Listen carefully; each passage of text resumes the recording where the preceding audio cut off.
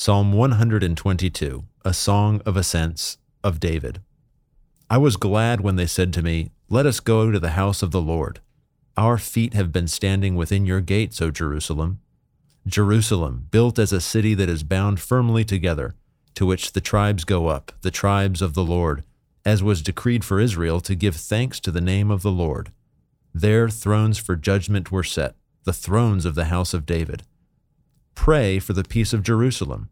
May they be secure who love you. Peace be within your walls and security within your towers. For my brothers and companions' sake, I will say, peace be within you. For the sake of the house of the Lord our God, I will seek your good. The word of the Lord. You know, I love this passage, and I think it's so applicable for our Christian journey. We are a people, Matt, we're part of a people that are looking to the New Jerusalem, where everything has been made right, where there's peace, where there's protection, where we know that we are finally safe and secure in the very presence of God. Now, we get, and this is one of the things I love about what you and I both do as gospel ministers, we get little tastes of the New Jerusalem. I think that in a sense, as these people were going to the physical, earthly Jerusalem, you know, ultimately that Jerusalem was pointing to the true Jerusalem of God. In the same kind of way, we get little tastes of that when we gather with the church. We're reminded that we're a part of the people of God. We're reminded that that there is a home that God is building for us where all things have been made right. So again, one of the more famous of the Psalms of Ascent, but you, I don't know if you said this in your church or, I mean, obviously this thing, I was glad when they said this to me.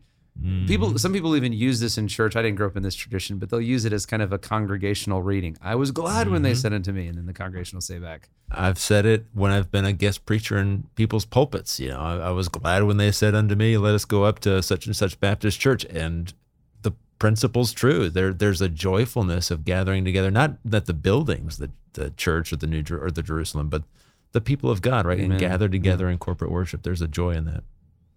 And, you know, I love that kind of the ultimate hope of the Christian life is life. It's not this spiritual, ethereal kind of thing. No, it's a city built with walls. It's tribes. It's people of God coming together. It's people gathered around a throne. It's the Lord being praised in a safe place with the security of the towers. I think that's so helpful for us as Christians. We are preparing ourselves for life in the city of God, in this New Jerusalem where Jesus reigns. Yeah, I think it's really interesting too that it follows in the sequence it does. So we talked earlier in a previous one of these about the psalmist's awareness of his own sin, his own guilt, and then this anticipation of the Lord's help, his need for the Lord's help. And you can't really get to the joy of worship if at first you haven't gone through the sorrow of confession and your sense of dependence on the Lord. So we often want to rush right to, I was glad when they said unto me, let's go to the house of the Lord. But there's some soul work that has to happen before that. And I think obviously the psalmist has introduced it here in this canonical sequence. I also think it's interesting, right? We know this to be ascribed to David. So this is among these Psalms of Ascent, the first that is attributed to David, King David. And if you think about it, you know, Jerusalem was the city of David. So even the theme there of David, who lives in the royal city, has in fact helped develop and build much of the royal city. He's articulating just this exuberant joy to be gathered among the people of God in worship of the one true living God.